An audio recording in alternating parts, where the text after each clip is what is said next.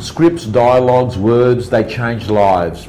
I've learnt from a young kid that the things that you say and the way that you say them can actually change the story someone has or the belief about a particular topic. So I'm going to share with you some really good listing presentation dialogue just in case you're going to a few listing presentations over the next few days. Here's a very good piece of dialogue to get you in to talk about your strategy and marketing. Mr. and Mrs. Vendor, it's the process, not the promise of a price that will have your home sold for top dollar.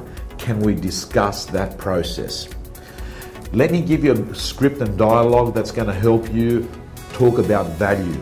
Mr. and Mrs. Vendor, your home's value is dependent on 4 things: location, presentation, agent, and the strategy you use in marketing. The good news is that 3 of the 4 are things that you can control. Here's a good piece of dialogue to use when you're going to start talking about marketing.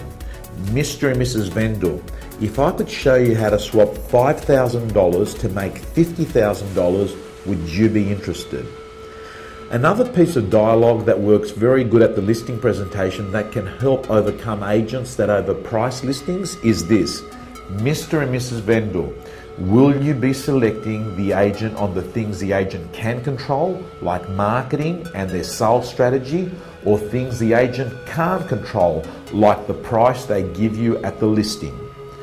Finally, a good piece of dialogue to help your vendors understand that they're not the only home on the market.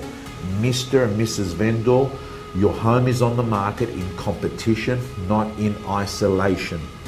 Finally, guys and girls, let me just say, scripts and dialogues, when they're internalized, when you know them so well that when you're using them, you sound like you're having a conversation with a friend at a cafe, when your intentions are right and authenticity and care comes through, they're no longer scripts and dialogue.